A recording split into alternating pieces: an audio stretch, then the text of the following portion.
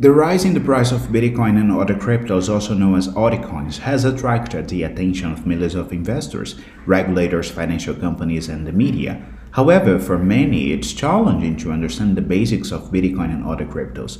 There are some reasons why cryptocurrencies sometimes sound embarrassing. There's a lot of new and technical language involved, particularly for those trying to understand how the technology works. Many cryptos are experimental projects exposed to disagreements about how they should evolve among developers, miners, and investors who have large holdings. The concept itself challenges the conventional understanding of money. Cryptos have been defined as everything from the future of currency to outright scams and Ponzi schemes. Cryptos, also often referred to as cryptos or coins, are digital currencies that are secured through a cryptography structure within what's called blockchain, a distributed ledger of all decentralized transactions that is considered transparent and extremely secure. Unlike traditional currencies, cryptos are not controlled by any central government or authority.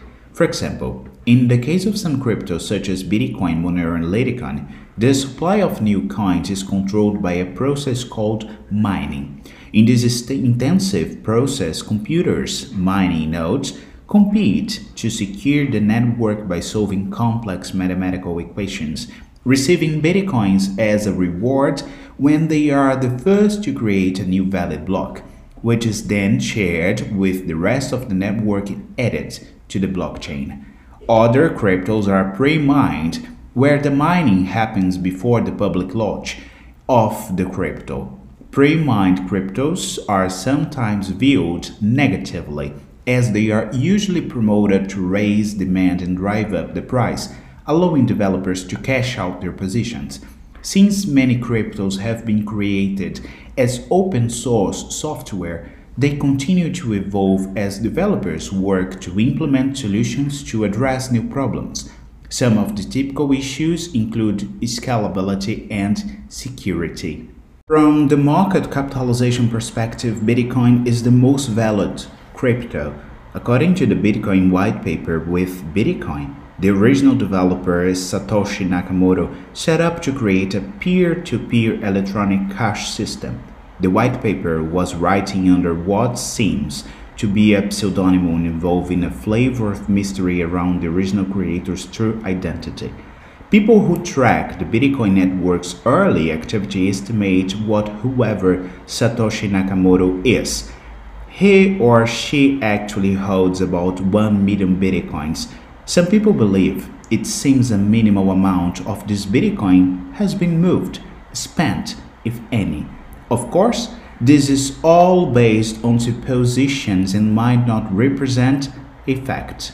One of the most important innovations of Bitcoin was creating a system that did not rely on third parties to process electronic payments. Instead, it relied on the consensus of the nodes on the network, blockchain.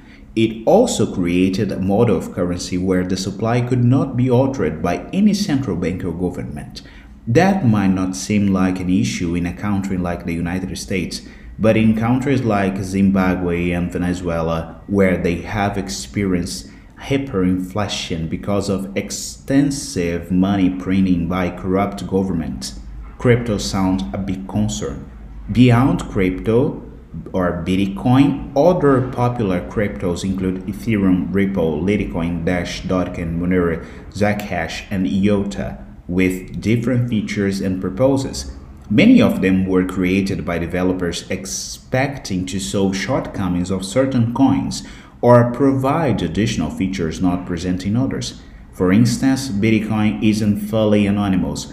Anyone can see the ledger and the flow of funds can be monitored, although there is no private information leaking to each specific Bitcoin address. Other cryptos have been developed to provide full anonymity. There are some frequent terms in the crypto world. They are address, altcoin, blockchain, fork, initial coin offering, smart contract, wallet, and wallet. How are Bitcoin and cryptos used?